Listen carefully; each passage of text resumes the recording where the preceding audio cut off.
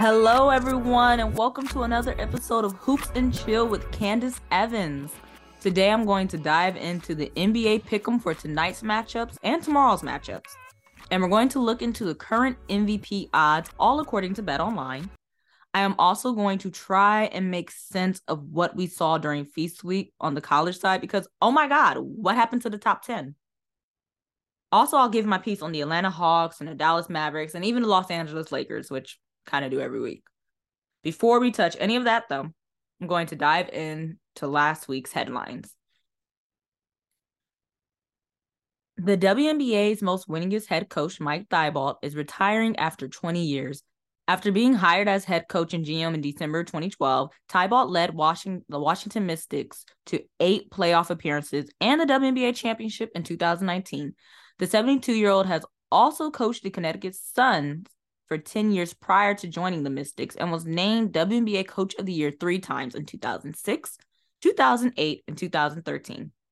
His son, Eric Thibault, will be elevated to head coach after serving as Mike's assistant for the past 10 years.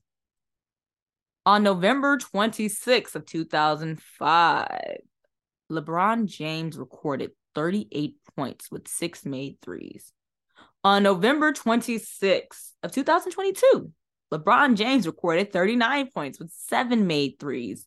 Love him or hate him, that stat line, 17 years apart, is damn impressive. This might be the biggest news that I could ever give you guys.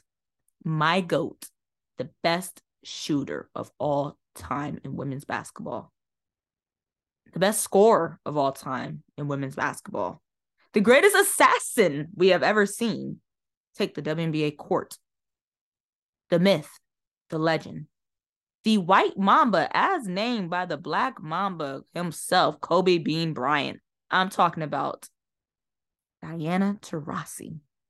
She is returning for her 19th season in the WNBA.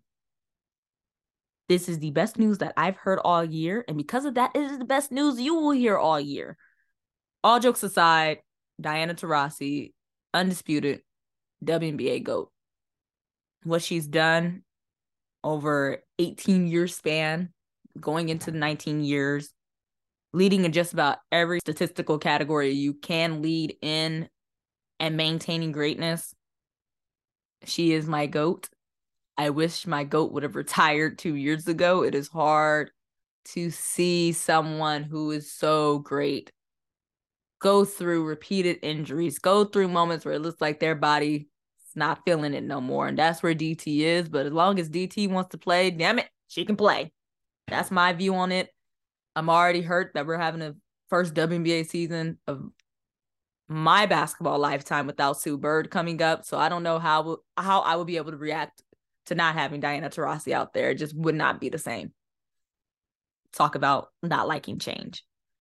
Kyrie Irving declared his teammate Yuta Watanabe the best shooter in the world. Watanabe is currently leading the NBA in three-point percentage, shooting 39% from three. This is a bold statement, considering Steph Curry is still breathing. Klay Thompson is still breathing. Kevin Durant is still breathing, and he's also breathing the same locker room air as Watanabe. But Watanabe, he is leading the league in three-point percentage, and it is fabulous for a star to hype up a role player to that magnitude. Gotta love Kyrie. Gordon Hayward is out indefinitely after suffering a left shoulder contusion in early November. All of Victor Wembanyama's games will be streamed free on the NBA app. The Indiana Fever won the #1 draft pick, likely meaning South Carolina's Aaliyah Boston will be heading to the Fever come draft time. New Mexico women's basketball freshman Brooke Berry left the program this week because of gun violence concerns in Albuquerque.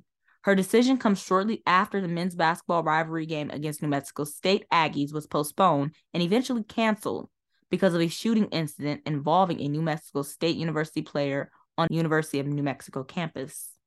18 years ago yesterday, some of the ugliest first half basketball in the NBA was played. The New Jersey Nets and the Portland Trailblazers combined for a total of 55 points at the half on November 28, 2004. The halftime score was 25-30.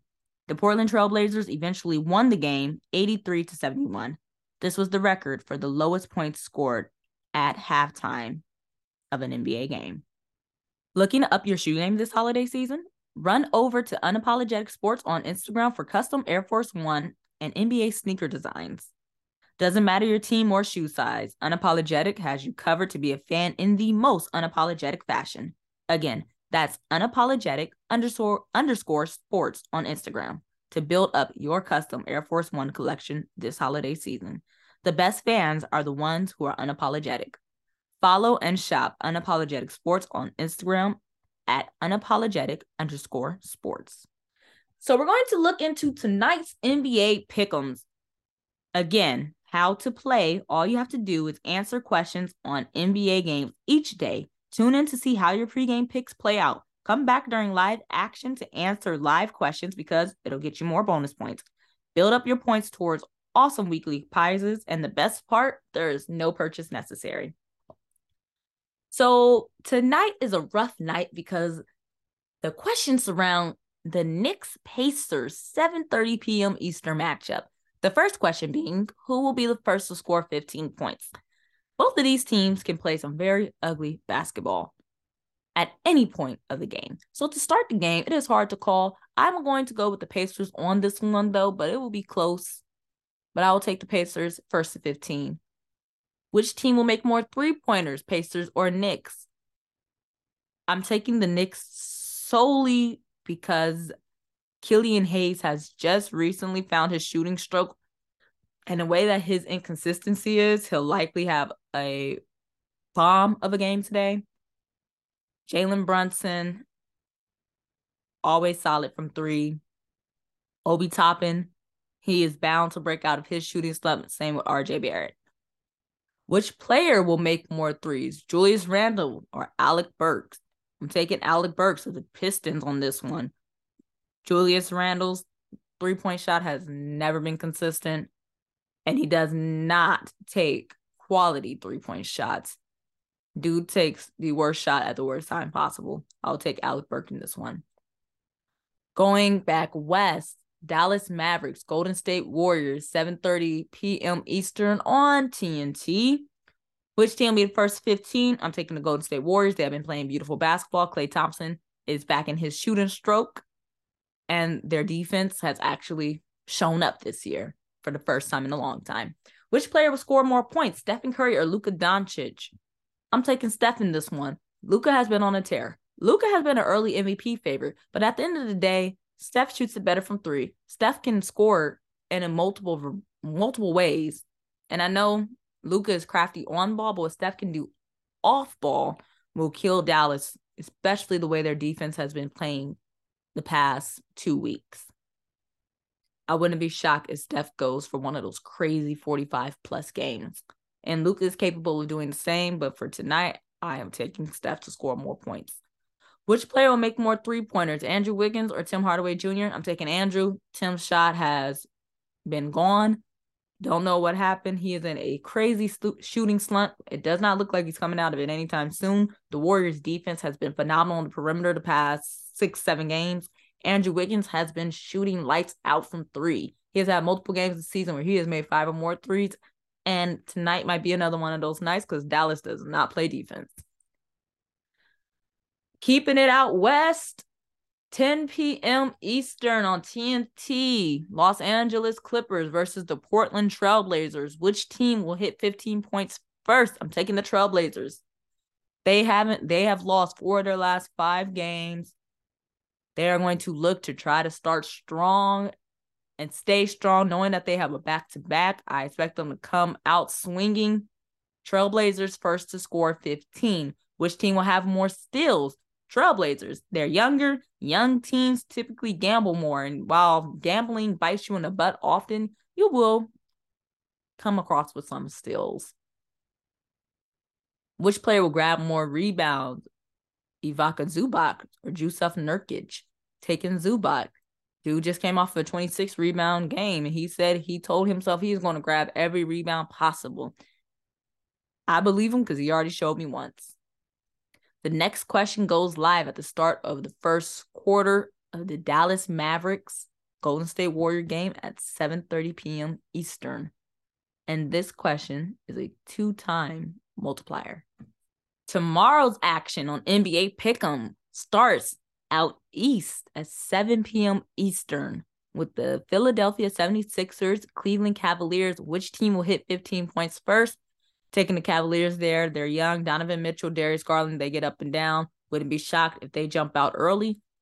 Up next, we have the Atlanta Hawks versus the Orlando Magic. Which team will make more three-pointers? I'm actually taking the Magic in this one. Boa, Franz Wagner, and crew. They've actually been shooting the ball very well from three, and they've been playing much better team basketball as of late. First to 15, Boston Celtics, Miami Heat at 7:30 Eastern. Taking the Celtics, they have been playing like the best team in the NBA from start to finish. They are on the same page offensively and have looked to take another step defensively, which is shocking because they were phenomenal late last year defensively. 7:30 Eastern, we have the Milwaukee Bucks taking on the New York Knicks. Which team will have more steals? I'm going with the Bucks. They've been one of the best defensive teams in the NBA. And the Knicks have been kind of a struggle on offense. So Bucks have more steals. Which team will grab more rebounds? Toronto Raptors, New Orleans Pelicans at 8 p.m. Eastern. Going with the Raptors. They are big all around. Which team will be the first to 15? San Antonio Spurs, OKC Thunder, 8 p.m. Eastern. I'm taking the Thunder. Shai Gilgeous-Alexander has been looking like one of the best shooting guards in the NBA. And I'm not saying young shooting guards. I'm just saying shooting guards, period. Which player will grab more rebounds? Memphis Grizzlies, Minnesota Timberwolves, 8 p.m. Eastern. Steven Adams, Rudy Gobert. I'm going with Rudy Gobert on this one. Which team will make more three-pointers? Houston Rockets, Denver Nuggets. Whew, that's a tough one. The Nuggets have skill. The Rockets have youth and spunk. The Rockets take a lot of ill-advised shots, but a broke clock is right twice a day. I'm actually going with the Rockets on this one. Which player will score more points? DeMar DeRozan, Devin Booker, and the Bulls-Suns matchup at 9 p.m. Eastern. Going with Devin Booker. I think because people don't like the Suns because they're like the most annoying team in the NBA right now. Devin Booker's not getting his due. When we're talking about early MVP favorites, Booker's name is not coming up, even though he is their leading scorer. He has been very solid on defense, and he has put them over the hump in each close game of this year. And the Phoenix Suns have the best record in the Western Conference. Yet Devin Booker's name has not come up in any MVP talks. It's really because we don't like the Suns. And I feel it. They are annoying. Devin Booker to score more points. Which team will make more free throws? Clippers, Jazz. Clippers, Jazz matchup, 9:30. My fault. Forgive me. 9 p.m. Eastern Standard Time. Going with the Jazz. They've been playing phenomenal basketball. They've been scoring it at all levels, and they've been getting to the line. The Clippers take a lot of ill-advised shots and sometimes get jump shot happy. Which player will make more three-pointers? Buddy Hield, Kevin Huerter, Pacers, Kings, 10 p.m. Eastern. Going with Kevin Huerter. Buddy Hield's been cold as of late. Portland Trailblazers, Los Angeles Lakers, 10:30 p.m. Eastern. Will Shaedon Sharpe score more than 8 points? Yes, it's the Lakers. They have not been defending well.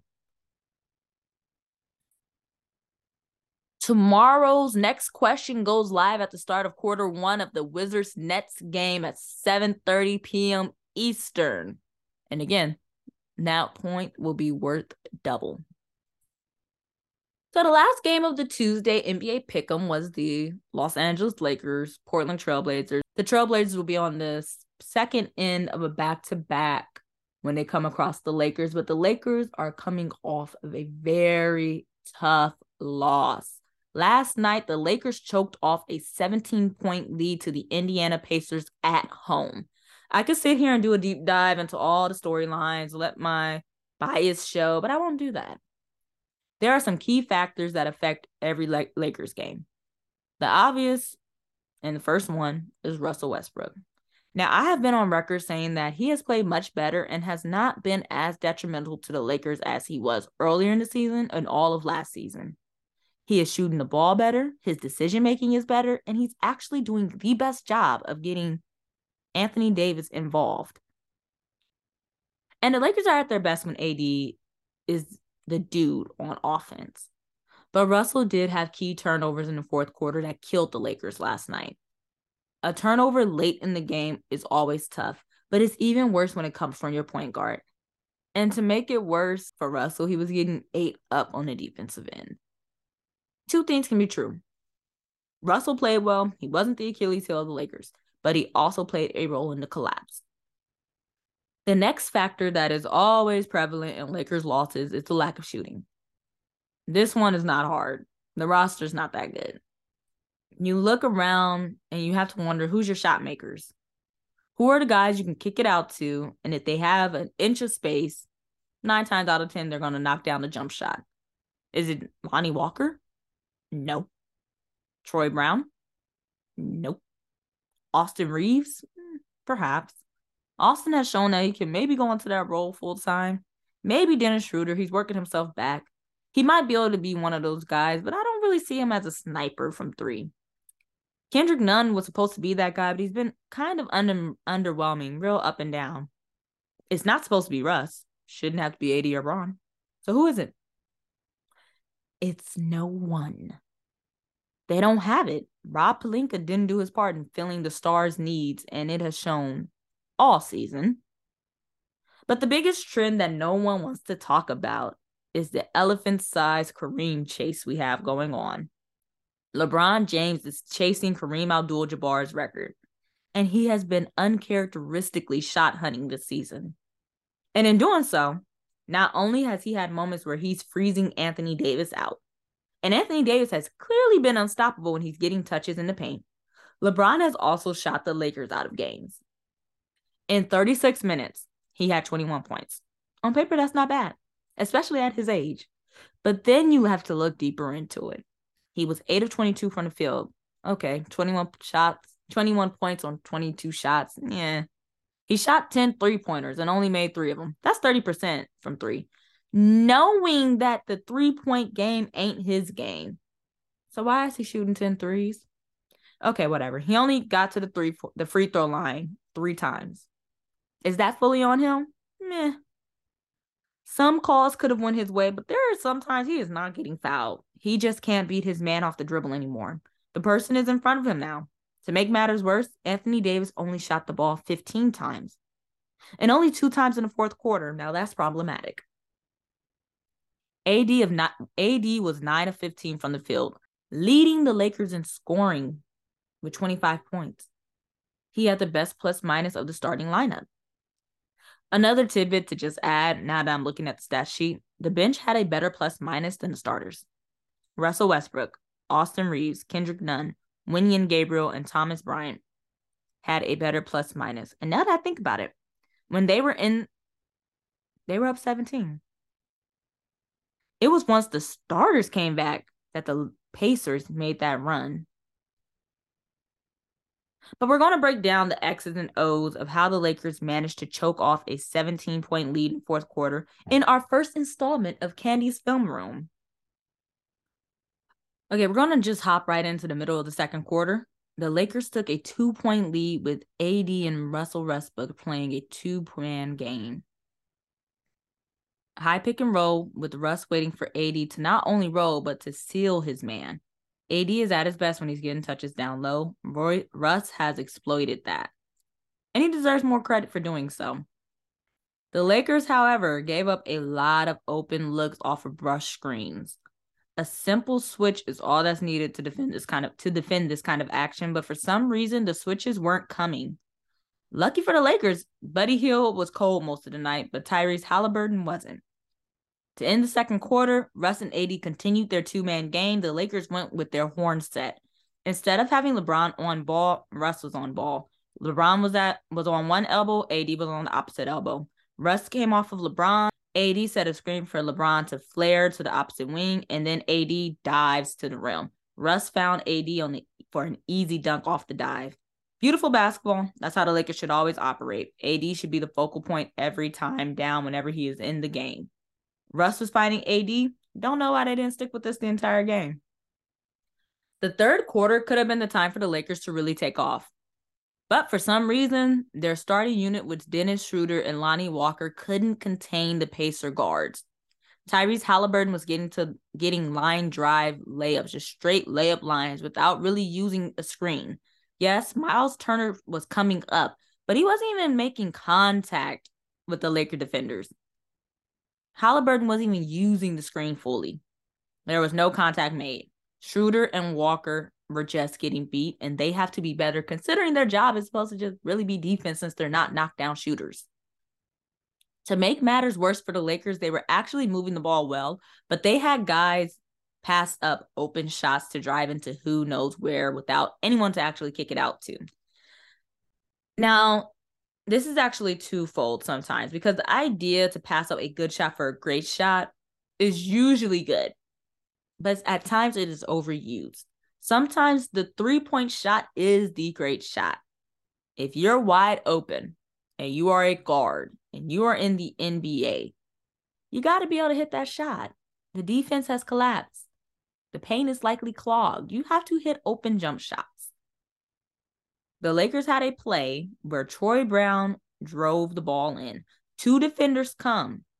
So he kicks it baseline to Russell Westbrook. Russell skips it over to Kendrick Nunn, who is wide open. Nunn is a shooter. This is great basketball. This is when you pull the three. Instead, Kendrick Nunn up fakes and drives it into three people with no one in the opposite corner. So he had no real kick out. Good ball movement turns into a turnover.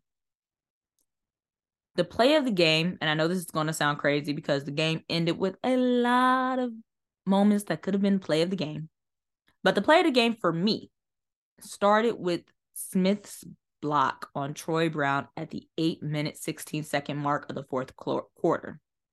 The Lakers were just up 17. The Pacers were on a run, now only down 12. Troy Brown had what looked like an easy layup, but he Cadillac in instead of driving hard and going up strong. And he ended up getting his shot blocked by Jalen Smith. The Pacers pushed the ball and got a layup, cutting it to 10. From there, it was a ball game, and the Lakers didn't recover. The Lakers were up 6 with about 3 minutes left to play. They hit a 3, putting it to 9, which is usually a good sign. Somehow, someway, Tyrese Halliburton pushes the ball down their throat and pitches it back to Andrew Nembhard, who then kicks it to Miles Turner, wide open on the wing. Turner hits the 3 in a matter of, 5 seconds? A made basket turned into a transition 3. But okay, we're going to get past that. Lakers ball, 6-point game, 2 minutes, 56 seconds left in the game. The Pacers are giving a semi-full court press, but it's not even a hard press. For some reason, Dennis Schroeder gives the ball to the center, Anthony Davis. AD gets the ball to Troy Brown, who gets his pocket picked by Nembhard. Nembhard saves the ball, gives it to Halliburton. Halliburton pushes the ball up and gets it to Buddy Hield on the wing. Hield drives by AD and gets fouled hard, goes to the free throw line, makes both. Now you have a 4-point game. 2 minutes, 35 seconds left in the game. Okay, don't panic. You have Anthony Davis, LeBron James, and Russell Westbrook. Heck, I'll add Dennis Schroeder to that. You have vets. You should be fine. Wrong. LeBron gets the ball. ISO, runs the clock, shoots up a brick. Pacers go down. They get a layup, 2-point game. Okay. The vets are going to come through now. Still wrong. Russ shoots up a brick. The Lakers get an offensive rebound. Russ turns the ball over. Pacers ball. 43 seconds left. Down 111, 113. Halliburton uses a high screen from Miles Turner and gets an easy layup. Help side did not come aggressive enough. Now we have a tied game. The Lakers still elect not to go to AD on the next play. So, of course, they go with LeBron. He screens Russell and gets a switch onto Buddy Hield, gets the ball. Now, while I have been saying that LeBron can't be no one off the dribble, when I saw in real time that Buddy Hield was one switch onto LeBron, I was like, oh, he's going to score because Hield plays no defense. And that is exactly what happened. LeBron gets an easy baseline drive, makes a layup. Lakers up 2 with 20 seconds left in the game. Here's how chaotic these Lakers have been this season. Communication is key in late game situations. The Lakers' last defensive set is right in front of their bench. Ball is side out of bounds. Turner is on the strong side block. Nembhard is on strong side elbow. Mathurin, strong side slot. Hield, opposite slot. Halliburton taken out. Nembhard cuts opposite ring. Mathurin curls Miles Turner, sets the screen for him, and then Hield follows right off of Malburn's heels off of the same Miles Turner screen. Miles Turner pops out to the top of the key. He is wide open. They kick it to Miles Turner, wide open at the top of the key. 8.5 seconds left. He shoots the ball up, and it's a brick. But the Lakers don't grab the rebound. Instead, it's tipped out to Halliburton, who dribbles around looking for someone to tell anyone. He throws a skip pass. A little bit inside of the wing. Throws a skip pass to the opposite wing. LeBron was in help side. And if he was in the proper position, he could have picked the pass off, but he wasn't. He was too deep. Pass gets through. Andrew Nembhard gets the ball with 1 second, shoots it up for 3. It goes in. Pacers win 116 to 115. The Lakers fall to 7-12 on the season, 5-6 at home. The Pacers improve to 12-8 on the season. A game like that is a tough pill to swallow because you played very good basketball, but showed you don't know how to win close games. It's the little things in late game situations. And every late game situation this season, the Lakers have failed to do those little things.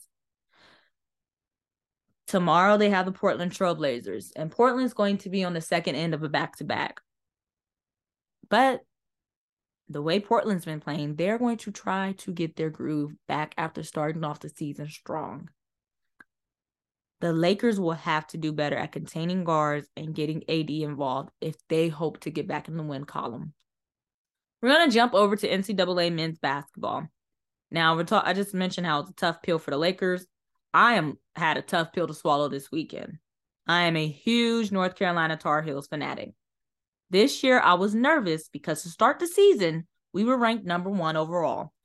Last season, we made it to the championship game where we might have actually won the entire thing if our best player didn't injure his ankle early. And even with an injury, we were 2 possessions away from winning it all. So in theory, most teams who make it that far, who have just about everyone important coming back, in theory, they're supposed to be very good. But that's not how basketball works, especially college basketball. March Madness isn't made for the best team to be in the championship. It's not even made for the best team to win the championship. March Madness is made for madness. It's whoever is hot, whoever is healthy, whoever has luck on their side that particular day. My Tar Heels had a lot of luck. We had a lot of health throughout that run. We peaked at the right time. If it was a best of 7 type deal or even a best of 5 type deal, we don't even get past the round of 32, if I'm being honest. It's similar to how UCLA's men's basketball looked the year before. Their season was a mess. They were up and down, inconsistent, losing games to teams they weren't supposed to, barely made the March Madness tournament. But they made it in. And they got to the Final Four, even though every game was close. There are a lot of games that should have lost in that run. But they made it to the Final Four, and they gave what might be one of the best Final Four games all time. So the following year, with practically everyone important on that team coming back, you just assume they're going to be good. Wrong. They are who they were for the whole resume. That includes the bulk of the regular season. The bulk of the regular season, they were a whatever team. They just peaked in March Madness. That is how my Tar Heels were last season. We didn't have the best season. We were very inconsistent. There were times where it felt like we didn't have enough firepower and we didn't have an identity. But we peaked at the right time, so who cares? Everyone remembers the bottom part of that resume, what you do in March. They don't remember everything else on the resume, just the bottom. So my Tar Heels started off the year ranked number 1 overall. And we had so many close calls leading up to Feast Week with teams we were supposed to blow. And then we came across a good Iowa State team, and they humbled us. And then we came across an Alabama team who is just as athletic as us, but not the brightest teams when it comes to basketball IQ. And we let that game slip as well. For some reason, and I must say this while also saying I adore Coach Hubert Davis. This is not me saying fire Hubert Davis. I adore him. I respect him. Shout out to the first Black head coach for a major program at UNC. But for some reason, Hubert Davis decided to bench our best player, Armando Bacot. He did so in the final 2 minutes of regulation, knowing Alabama couldn't stop Bacot down low. And he wasn't a defensive liability. And before that, the team froze him out. Whenever he got the ball, he was feasting. He was even feasting when he wasn't getting the ball, just getting it off of offensive rebounds. The final possession of regulation should have been a play where Hubert Davis subbed in Armando Bacot, posted him up, and had the inbound pass go to Bacot down low. Now, whether he makes it, whether he gets fouled, whether the refs call it, whatever happens, happens. But it happens through our best player. That is how late game situations should work. But that's not what happened.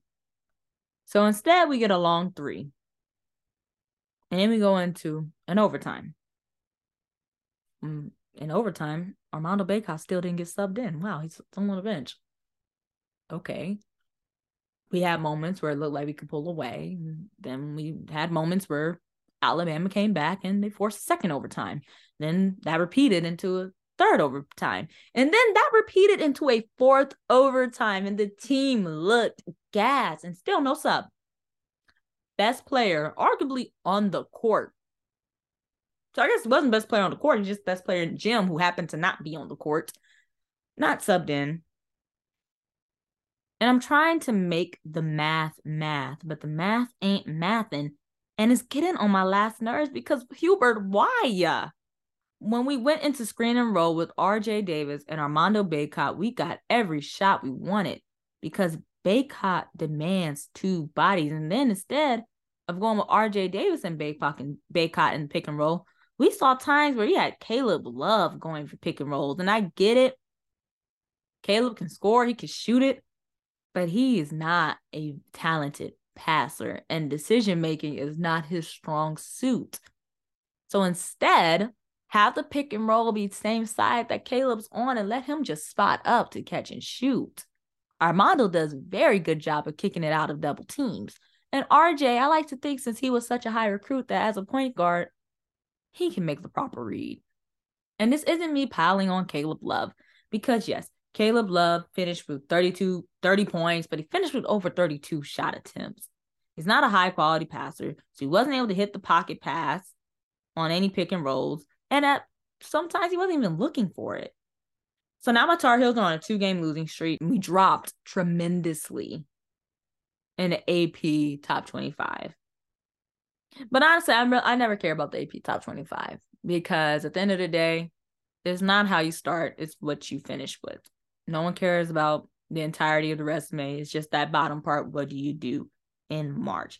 But what really killed me with that game, the past 2 games, and the early start to this season is the lack of awareness from a team who has been regarded as one of the best teams in college basketball. That lack of awareness from the coaching staff on down to the players was frustrating and rather disappointing. What wasn't frustrating for me to watch was Duke getting smacked by Purdue. Look, I hate Duke. I'm a North Carolina fan. I'm not even going to try to hide it. My soul smiled when my Tar Heels beat Duke on Coach K's night and then sent them home in the Final Four. So with my Tar Heels losing, my body needed Duke to lose. And thankfully, Purdue gave me what I needed. Duke started the game off 1 for 4 from the free throw line. Even though Purdue was turning the ball over, seemed like every possession, Duke couldn't take advantage of that. Purdue's Zach Edey looked phenomenal. He didn't get in foul trouble. He was demanding double teams, and he was kicking it out at the right time, drop stepping with ease, hitting hook shots like prime Shaq. Dude looked great. Purdue beat Duke by 20 points after beating Gonzaga by 18. They're the second team to have back-to-back 18-plus victories over top 10 opponents since UCLA in 1968. Purdue looks like a well-oiled machine right now because their guards are playing within the offense. And as a team, they're hustling on both ends. Usually when you hear hustle, you only think of defense. Defense is 100% effort. But offense is about 60% effort. And the effort that we're speaking about on offense isn't the will to score. It's cutting hard, getting to your screens, setting hard screens, popping out hard, moving with a purpose, moving intentionally. That effort makes an offense go from good to great, and that is what Purdue is giving us. They are playing on a string on both ends.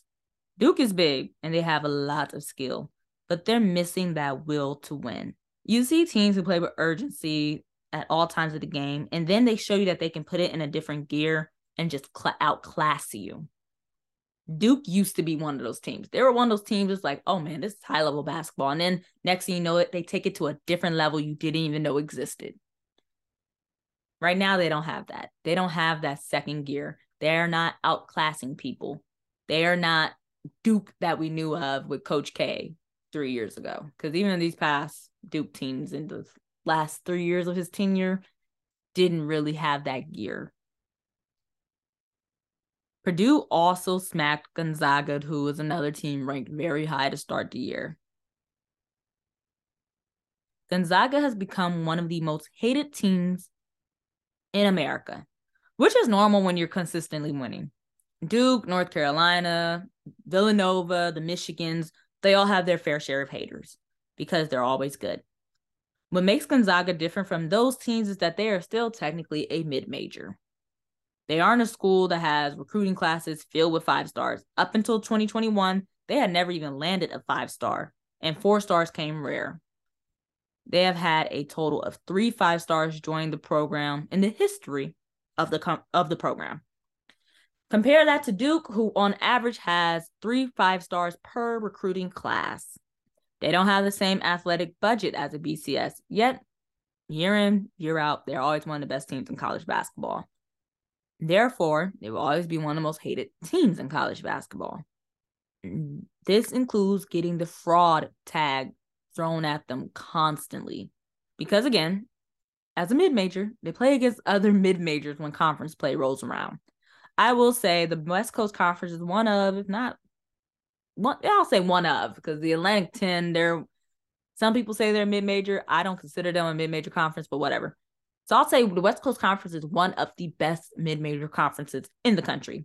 They consistently send 2 teams to the March Madness tournament, usually it being Gonzaga and BYU. They've had some years where they sent 3 teams. St. Mary's usually being the other. But at the end of the day, it's still not the same competition that you'll see in the Big 10 or the Big 12 on a nightly basis.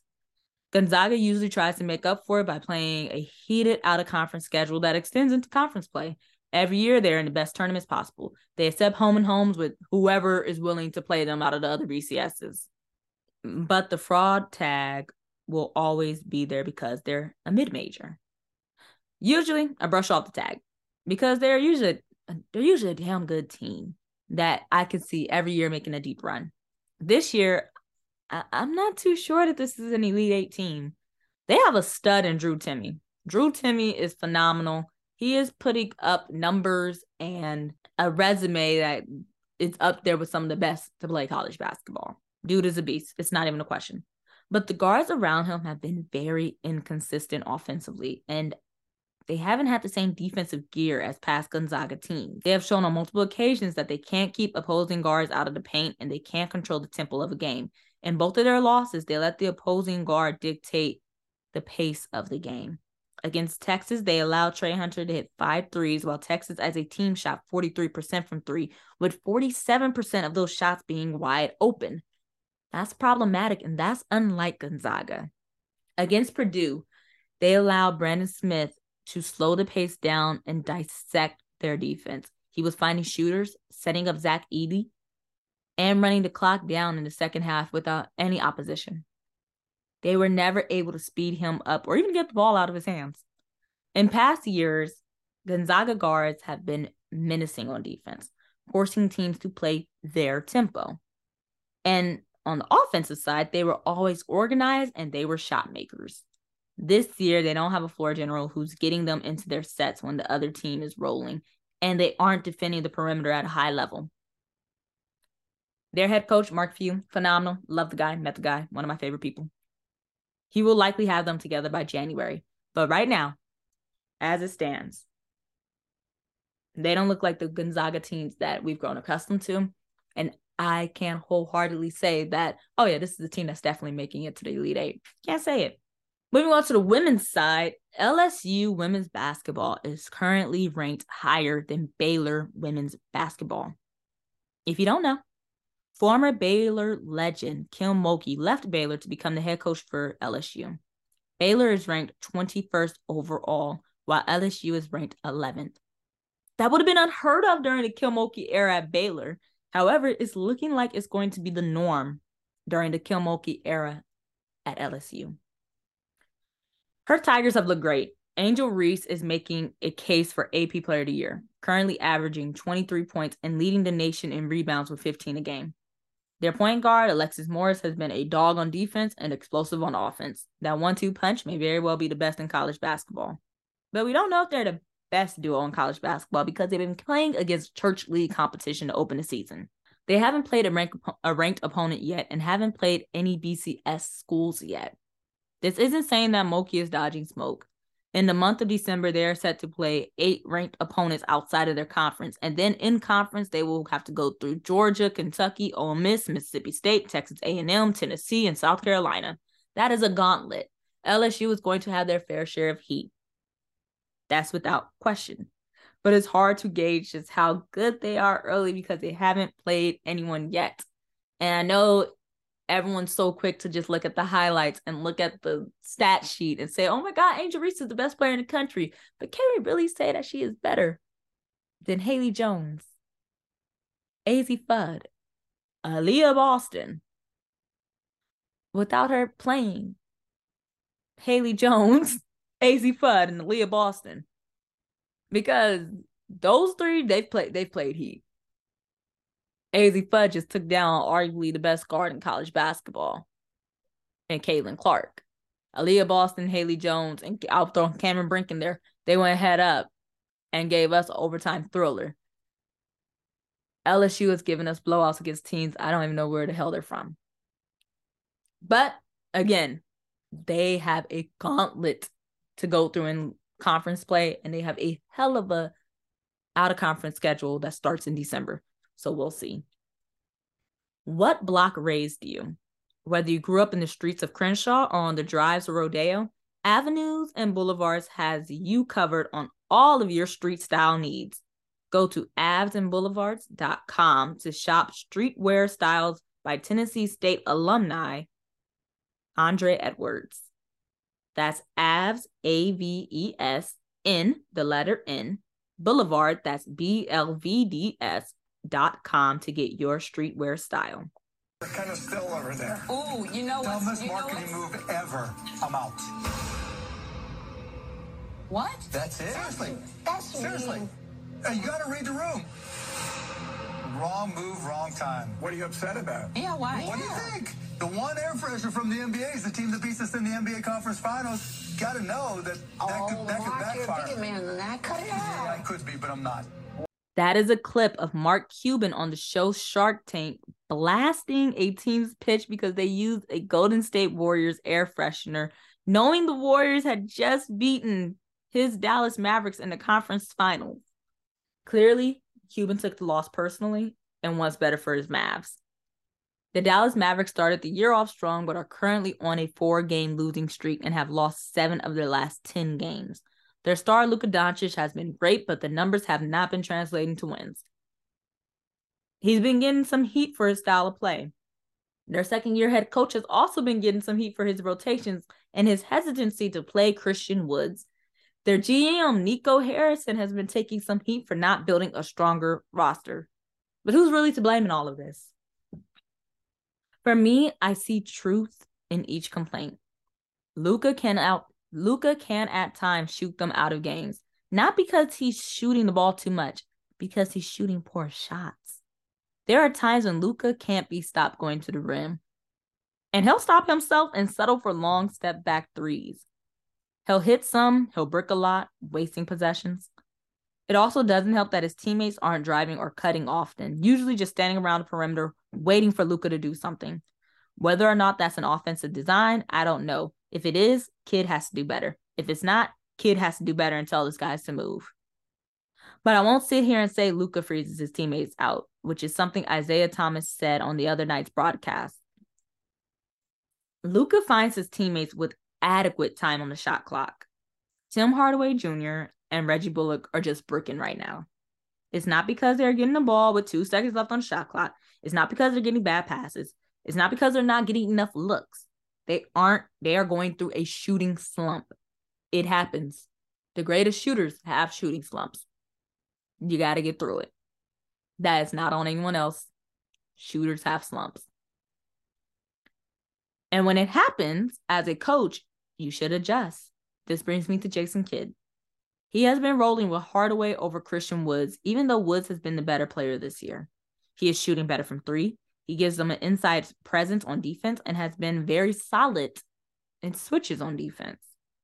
The Mavs are a +7 when Woods is on the floor with Doncic, while they are a -11 with Doncic and Bullock and a -14 with Doncic and Hardaway.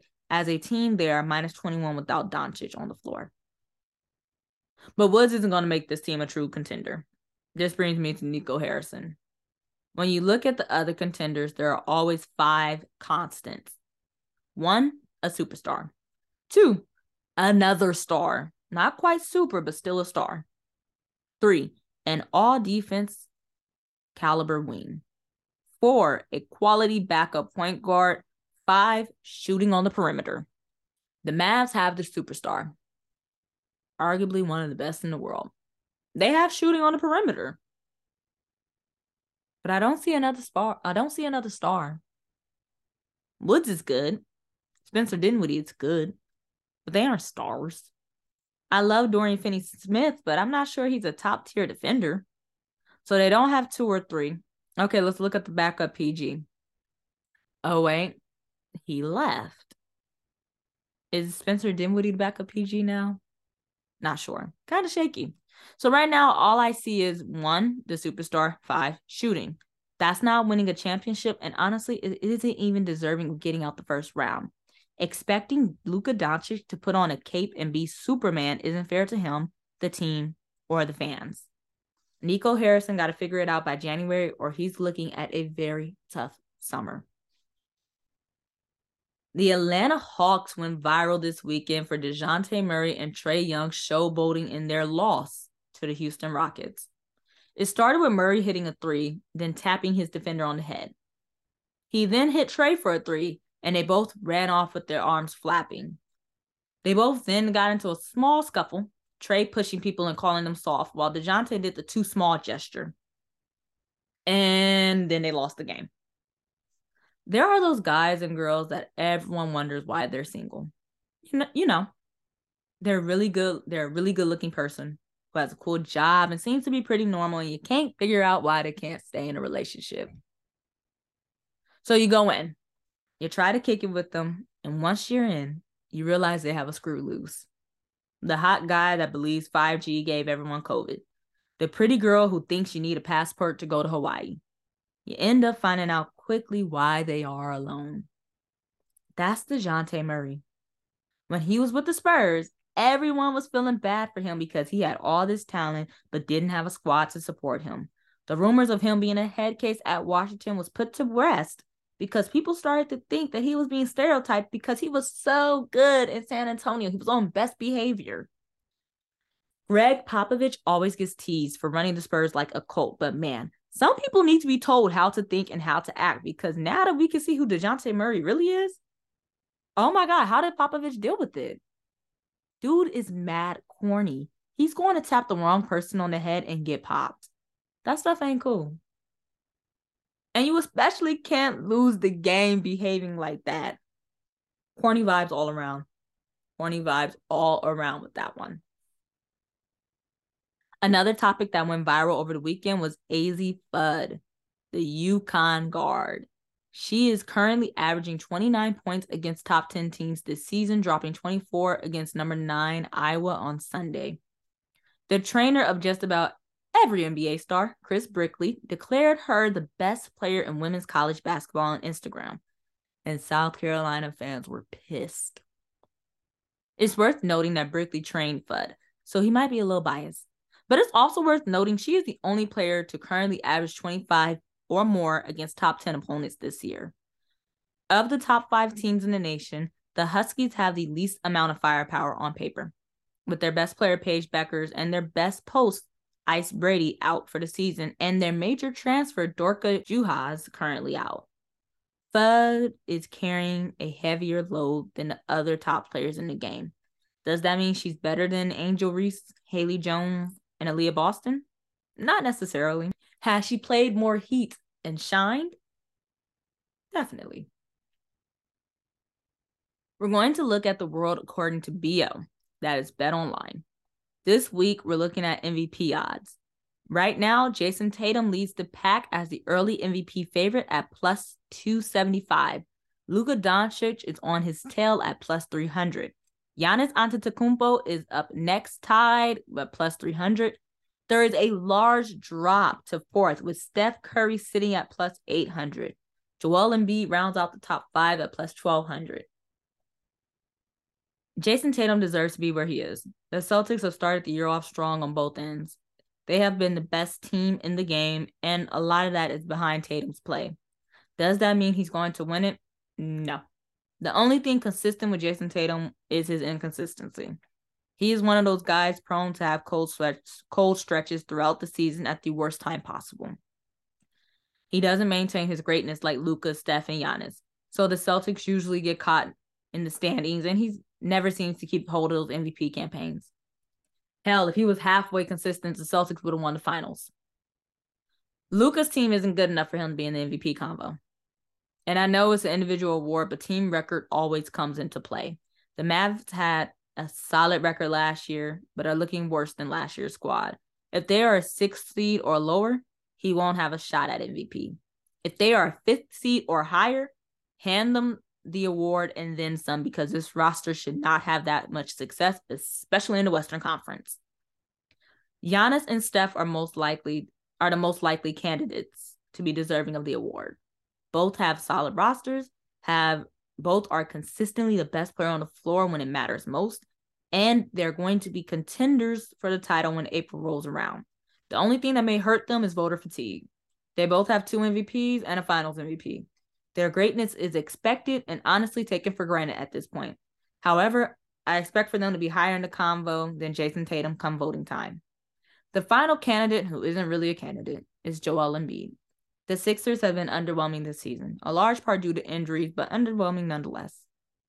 They aren't going to have a record that typically goes with winning MVP, and Joel hasn't put up monster numbers to make noise enough to beat out those stars I just named.